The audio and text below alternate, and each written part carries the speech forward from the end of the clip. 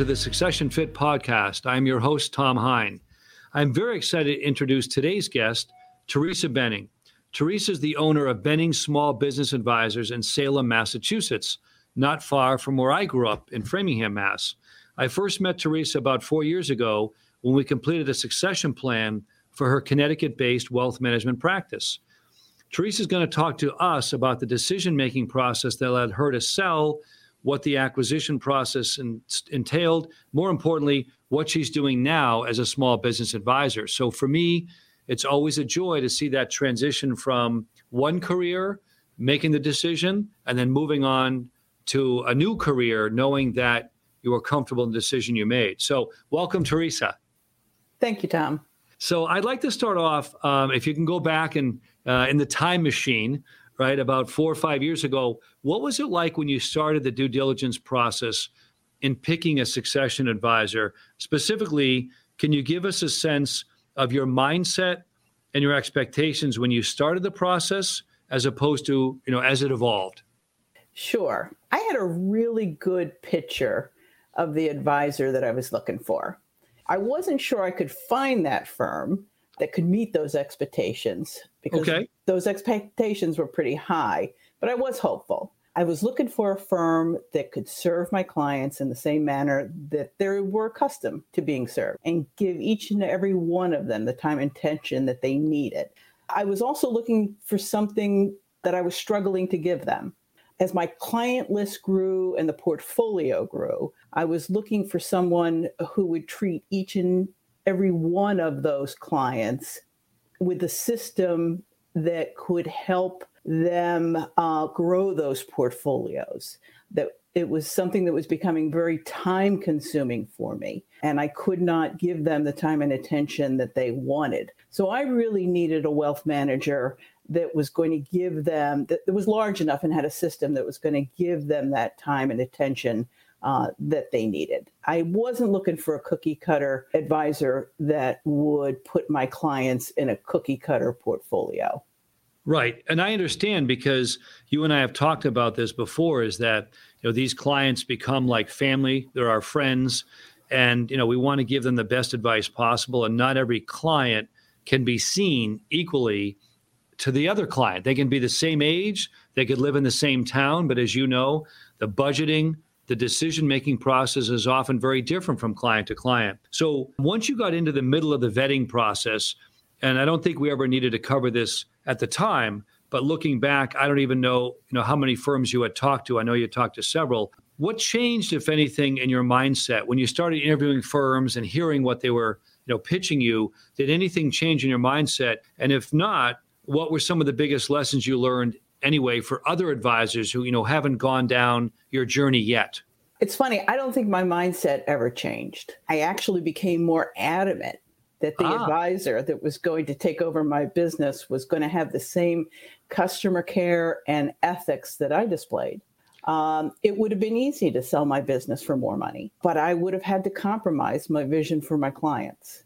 Actually, it's not a lesson that I learned as much as reinforced. Not all advisors are created equal. Right. And I have heard this from other advisors too. And I don't know if you can speak, without mentioning names, but I have heard, and this just happened even a month ago, of firms coming in, sort of making these disingenuous offers or promises, knowing that when the legal documents hit, it's not what they said. Did you ever find that? I know our process was different, but did you ever find that prior to when you engaged us? Had you other people making you promises, or did you vet them out because you knew instinctively they weren't going to fit your model or your vision?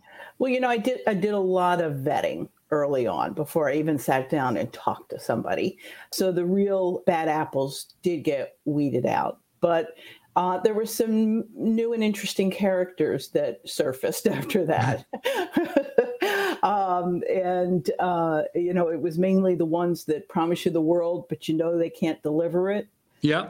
Just because the business as well as you do. And then there's the ones that, when I looked into their background, they talked a good game. But when I really looked at the broker check, it was very questionable. And to this day, I'm always surprised when I see a financial advisor that has marks on their broker check. It's like, Right. Yeah. It can be a surprise because people can come off one way in person, but in Right. reality, there are skeletons in the closet. So, did you have any fears or concerns about your ability to let go and move on to another phase of life? I'll explain what I've seen with other advisors. So, and if so, I don't think you did, but if so, what can you share with other advisors? And if you didn't have any major concerns, what lessons can you share with other advisors? Because I have seen typically more men than women have the difficulty in letting go, but I'll let you speak to your own feelings of that. Now that surprises me because I would have thought it's the women because we tend to look at our clients as our children. Yeah. So you have the same fears of letting go there. So my advice is to go slow with the letting go process. Make sure that the process feels comfortable for you, but keep reminding yourself that the sooner you get through the letting go process, the faster you get to move on to your next phase. That's so important. And did you already have a plan? I don't recall if we had discussed this, but did you already know? I knew you were talking about moving to the Boston area, but did you already have a plan of Benning Small Business Advisors in your mind? Yeah, I actually wrote that plan before I even put my business up for sale. Wow. If I was going to sell my business, I wanted to know what I was going to do next. That makes complete sense because in many situations over the past 15 years that I've been doing this, I found that sometimes the deals that didn't work out, people didn't have a clear plan of what was next. I remember, just as an aside, but I remember one gentleman from, let's say, out of state, wasn't from Connecticut. We were literally here at this conference table about to do the closing. This was several years before I met you. But, and I think this person was so distraught that they saw all the things that we were going to offer because I have a team. Obviously, I couldn't do it myself, that he literally got to closing, sat there and said, I can't do this. And I realized at that moment, he didn't have a plan also for what he was going to do the next day. But more importantly, he felt bad. And I said, well, the whole point of a succession plan is introducing yourself, your clients to a team that can do all the things that you didn't have the time, effort, energy to do. So some people, look at it as a defeat. And I think other folks like you who get it say, no, this is a success story. This is having my clients taken care of the way I wanted to, not going for the highest dollar, but going for the most ethical approach. And I commend you for that. So how did your clients adapt to the new environment? I know I sat in on some of the newer meetings myself. We know that Jordan's done a phenomenal job of all the great client stuff he does, but how did you find, did they ever pull you aside, talk to you on the phone, share with you any concerns? I'm always curious how that communication happened or what you thought about that process. So my clients have always been very comfortable talking to me, and I always encourage that. They're not afraid to push back on something that I tell them. So I love this about most of them. So I address their fears head on. Good and for I you. was as transparent as I could possibly be. I assured them that I would always still be around to make sure that they were being taken care of. Because after all, when we kick our kids out of the nest, we don't just abandon them. So, Right. Any of them know they can pick up the phone and call me and just chat with me whenever they want. Right. And did you find process where, for the audience, I'll share that we often have summary letters written, right, of every meeting or discussion where you were CC'd on. Did you find that process? We now use, I think, what's called mobile assistant, but then it was copy talk. Did you find that process of knowing what was communicated to your clients, but knowing you would get a CC of it, was that helpful? Was it informative? Give us a sense of what you thought about that. It was very helpful, but more so than that, Jordan was great at picking up the phone and talking to me after he talked with one of my clients. Anytime he had to talk to them ahead of time, if he wanted to just bounce some things off of me, he'd pick up the phone and talk to me. I absolutely adored that about him. And I still do. I still do. It made me feel comfortable that he was addressing their issues, that he knew exactly where they were. I got a lot of satisfaction and comfort from that. That's great to hear. Well, yeah, exactly. We call it, old school, where you actually pick up the phone and talk to people. Not everything can be done by email. And I think that is so important because especially where I've found, even with my own clients, where, I've had people 15, 20 years, I think I know them well. And then some life event or something happens and I go, wow, I didn't know that about them. So even, again, from my own learning, when I've sat there with my own clients, sometimes they shared things with me that I either hadn't known, haven't been privy to, whatever reason, and I learn something new, and then I communicate differently with them from that point on. And as you said, having that pick up the phone. So I'm so pleased to hear that. That's great. So is there anything, looking back, there's a classic question, what do you know now that you wish you had known then? Or for the audience, what should they know now if they're going to begin that process that you can impart wisdom? So however you want to answer that question, I'll leave that one up to you. So I wish I knew how comfortable I was going to be with the process. I was very, very anxious. And I think both you and Jordan knew that. Yep. And you guys were great at holding my hand and assuring me that it was going to be okay. The constant talking to me and getting a feel for where my head was very helpful in turning what I thought was going to be a very stressful situation and a stressful process and turning it around and making it very comfortable for me. Great. Well, yeah, we felt that in all that process, I know that a lot of times it's the words that you choose, the tone, the pacing and all that matters. And the reason why I say that is I've always put myself and my team, let's say in your shoes, and I go, wow, what would it be like if I had to take 5, 10, 20, 30 years of work and turn it over to somebody? How would I feel? And so we wanted to make really sure that all along the way you had plenty of veto power, step in, let us know on any client situation what was either very, very important to have happen or very important to avoid, something not happening. I mean, just the other day, I'll show you, I had a review in here with one of my longtime clients. She's in her 80s, and we're going to have her daughter come in at some point to do a review because I want, her daughter would be executrix of her estate. And the funny thing was, as long as I've known this client, she said, oh yeah, all of this part of the portfolio you can share, but this one big holding, I don't want them to know.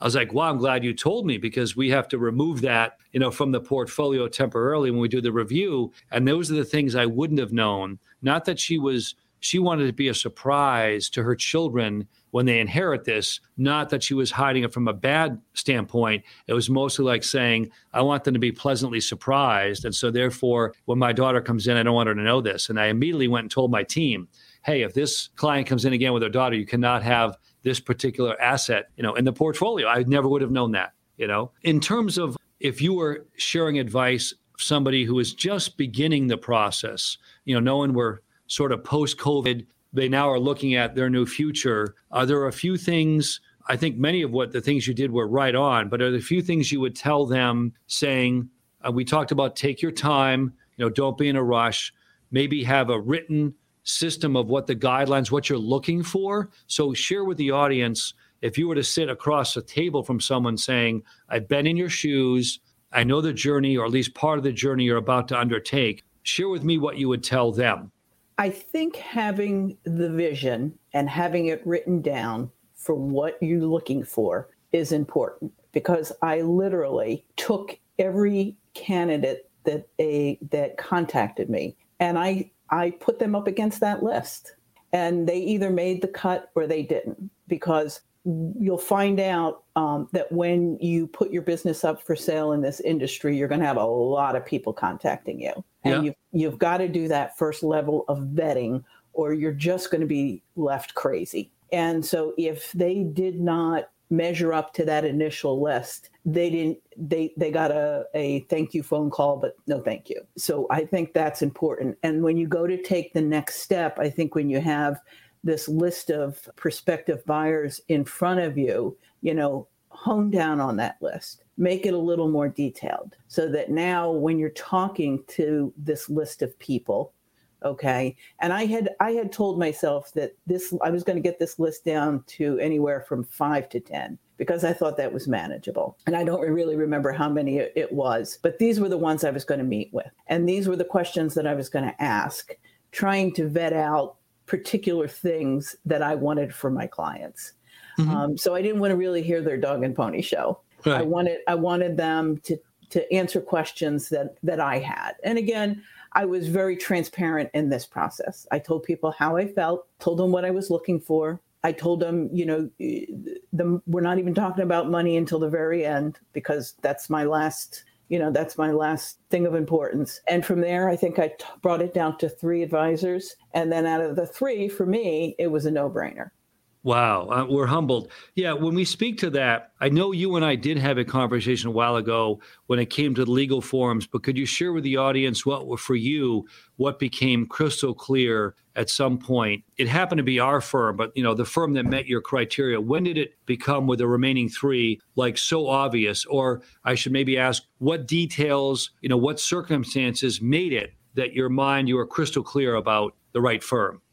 I think it was the day that you and Jordan were sitting in my office. You two together was the combination for me. You, Tom, your experience in the business, how to do this with another advisor. You had already done it. Yeah. And that played a big role, because I talked to people who didn't do it before, and they were leaning on me for answers that I didn't have. Right. And nothing like the blind leading the blind there. Right. But then at the same time, when I saw all your experience, I saw Jordan's youthful ambition. Yeah. A young guy in this business, very excited about the business. I connected with him on the level of probably where I was in the beginning of the business when I was a lot younger. Right. He seemed to me like we were the same kind of person. So I could picture my clients getting very comfortable with him very fast. And in the end, that's what happened. You were there to guide. You were the wisdom, the experience to guide us through this process. And he was the young blood to come and take over, for someone who's been in the business and is on her way out. Yeah, no, that's fantastic. And it is important because, they often say, like in real estate, if you're thinking about buying a place, one of the classic lines is, can you see yourself here, with your family and your kids around the holidays? Can you envision it? So obviously you were able to envision that. And Right. The team, as you know, has grown since then, but I was honored that Jordan was there at that time. So can you share some ways in which your clients have benefited from working with Capital Wealth in our process? Because we do have, as you found out, a unique process. A lot of firms will claim to have it. Some do, many don't. And, between our charting, the system that we use for looking at money and all that, just sort of comment a bit on how you felt the clients have benefited. I know we've expanded the use of our software since we met you as well. So. Well, and that kind of hits the nail right on the head, because that's what I was looking for going into this process, was someone that had a different approach to the wealth management and handling portfolios than the majority of the wealth management companies out there. That attracted me to you, your software. I was very fascinated with it. I was fascinated how it's used on the individual portfolio level, and begins to, from a macro picture, begins to micro manage that portfolio, and how, basically you could make individual decisions for everybody's individual portfolio. And you could do it on a daily basis. That just blew my mind. And that was something I knew that I would never have the time to be doing on my own, as a sole advisor. So to this day, that's what I think is the biggest benefit. And we've seen the benefits of it, in some of these turbulent times that we've already gone through in this short amount of time that you've had my clients' portfolios. They continue to see good results on how a really good portfolio can perform even inside a weak market or a bad market or a turbulent market. I never wanted to promise my clients the world, and you guys don't either. Right. That's so important. You're right, because you don't want to have expectations that can't be met. Right. But it's, this software that you use and how you have human interaction with the software, I think is important, really makes for a stronger portfolio. And I've seen it. I've seen these portfolios really perform and become robust. Thank you. And by the way, this is a shout out to you. So the audience wouldn't know this, but many years ago, well before COVID, we were using, there was Zoom, obviously, and some other software. but I chuckle as I think about this. You might remember the meeting, one of your first meetings with your out-of-state client in Virginia. I had always been used to doing meetings in this conference room live, obviously, and we had the client, on the camera, on the sort of the camera with, I don't know if it was a Microsoft Surface Pro or whatever, but you were the one that said, Tom, I got to remind you to look at the camera when you're talking to the client. And I was so humbled because I realized in that sense you had sort of leapfrog technology or ahead of your peers at the time and using that connectivity. Little did we know later on that Zoom would balloon to 100 times the user base in a short time. So that was another example of you being proactive, with your own clients and using that. So although I know I'm a bit biased in asking this, given how well it went, the transition, and this is not unusual. Every advisor I've ever talked to has trepidation, has fear. In fact, it's completely normal, right, to have that. But given all that, would you have any recommendations to others about when they should at least start the process? Sometimes the process can take a year for people to be comfortable. It can take 6 months or whatever. Like, do you wish you had started earlier, or is there any wisdom to share with other people? Because I think too many advisors delay that process, and then they get to the point where they get overwhelmed, with all the people calling them. So any wisdom to share on that end? If it wasn't you who started earlier, should others start earlier, and what time frame should they allow for themselves? So, Tom, I'm a firm believer, and I advise my small business clients this as well. If you're going to start a business, know how you're going to get out of that business. Whether it's 5 years, 10 years, 20 years, what's your end game? What do you want to get from this business before you get out of this business? And how do you see the possibility of getting out of it? Too often, I think small business owners get into a business and say, yeah, we'll just see how it goes. But what happens is you end up losing the vision of the purpose of that business. Mm-hmm. Is it to put food on the table for the family? Is it to fulfill your retirement dreams? Is it to have a succession of another family member? Know what you want to get out of your business. So from the time I had a business, I always had a reason to be there and knew when I was going to leave. That is very intelligent. Well, and not that it was always the same. It drifted a little. The details changed. The process changed. But I always knew that I was going to get out of business, and I always knew I wanted to sell it. Of course, early on, I thought I was going to pass it on to my son, who quickly told me he wanted no parts of what I did. Right. So, that there changed. I knew that it wasn't going to be a family succession story. Right. Then I knew I had to build the book of business in a certain way so that it could be sold. Right. And that's really what put me in the direction to be a fee-for-service financial advisor, because I really thought it was a better way to sell your book of business. But as I went, I was always looking at, okay, how do you get out? What do you have to do to get out? And when is the point that we're going to get out? I think my transition came exactly when it was supposed to happen. Yeah. And again, I think to your credit, you had a game plan. You knew what the next step was. Right. And I have to remind advisors sometimes, a lot of times, you might catch them in a bad market or a tough year, or, a compliance audit just finished. They go, that's it. I'm done with this business, And I know how they would feel. And then a month later, they go, well, things aren't so bad, So without that motivation of the next step, sometimes they can't get through where they need to be.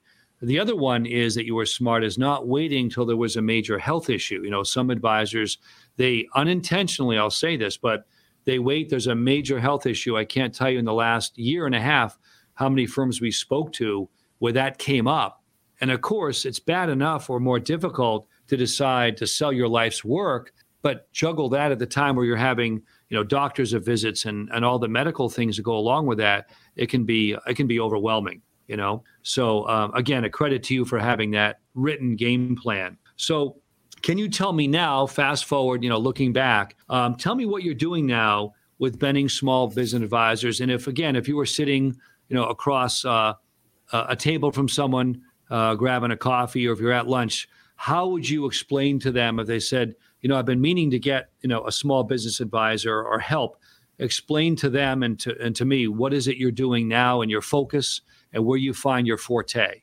So when I was doing individual and family financial planning, I found myself meeting with a lot of small business owners. And when I say small, I mean micro, not just small business, micro business. But we found out during COVID that this makes up 80% of our economy. Mm-hmm. So there's this huge chunk of people that has been underserved by financial advisors. They're thought to be too small. I can't help them. Mm-hmm. What they need help with is the hands-on financial part of their business. Mm-hmm. You know, why am I having cash flow problems? Should I take this debt? What do I do with the debt that I have? What's my long-term picture? How can I bring down my cost of bringing this product to market? And these are all questions that they really have nobody to help them answer, because financial advisors don't really do it. Right. And business consultants won't go down to that level with a small business client. Mm-hmm. So for me, it was a nice little niche where I could go in and build the same relationship with a client and say, look, I realize that this business could make or break your family financial future. Mm-hmm. So how are we going to make this business as stable as possible so that you can also accomplish those family financial goals? Mm-hmm. And that's when I started getting in there and doing the dirty work with them. Cash flow analysis, key indicators, and trying to teach them more so than just telling them, because a lot of them have CPAs that just tell them, right, and they don't really understand. So it gave me an opportunity to put my little educator hat on and explain to them, why is this important? Where does this number come from? That's a big one. A lot of them don't understand where a number comes from. And why is that number so important? And so it was an area that I just was having so much fun with. Mm-hmm. And knew that market was so much bigger than I could handle at the point. So now that's all I'm doing. And most of my business comes from referral. Yeah. And if it's a business that's struggling or not understanding, I get a call. They said, so-and-so told me that you're the one I need to talk to, that I've got problems in this business that I got to straighten out. And I love to be the problem solver for them. Yeah, no, you're great at that. And I remember our earlier meetings with your clients, you'd have the spreadsheets, the cash flow, and you would chuckle with them saying, oh, we talked about that, that expense or that vacation idea. So you definitely intimately knew their situation well enough, and they felt comfortable with you, which was important. So as I go to summarize, the things that we spoke about today were, obviously, you had a written plan of action. You knew what you were looking for in your succession partner, and you held to those standards to your credit. So you had that going for you. You also were patient. This wasn't a fire sale. You ran your practice really well. You knew the type of advisor you wanted. You were willing to interview, several different firms, right? You have to live through the dog and pony shows. So those were all going for you. And then more importantly, you had to trust at some point. Like you said, the meeting with Jordan and I, there's a point where, and I know this too, it's like a client, when they hand over their entire retirement savings, as much as they hear and see and know you can do it, there's that bridge of trust where you go, oh my gosh, this is really happening, and that I'll always remember is such an important aspect, of your ability to do that. And yet once you let go, you were able to free yourself, for the new environment. You were able to, sell your house in Connecticut, establish the new environment. And then, like you said, knowing that the clients, this is really important, anytime they wanted, including today, they could reach out to you, call you, they know you would be there. And with your interaction with Jordan, it's worked out so great. And I couldn't be more pleased. Now, keep in mind, by the way, it just got announced, but we'll send you the email on our big client event, which of course you're invited to, where we hope, after 2 years of COVID, we get to see everyone in person. So stay tuned for that. Great. So with that, if you can tell the audience how they can reach you, and you can spell out the website if you want, but definitely let them know phone number, website, how they could get a hold of you. That would be important too. Sure. So it's an easy one, www.benningsmallbusinessadvisors.com. And they can reach me at 203-525-4886 or shoot me an email at teresabenning@outlook.com. Yeah, so they can reach you that way. And more importantly, I've always said this, having grown up in Massachusetts, this is on my bucket list. It's a simple one. I want to get up to Salem around Halloween for obvious reasons. Oh, it's a big party. Anyone that knows Salem and the history of Salem, Mass. So that is on my list of things to do. So thank you all. And so until next time, thank you for joining me on the Succession Fit podcast. And we'll see everyone soon. Have a great day. Thank you, Tom.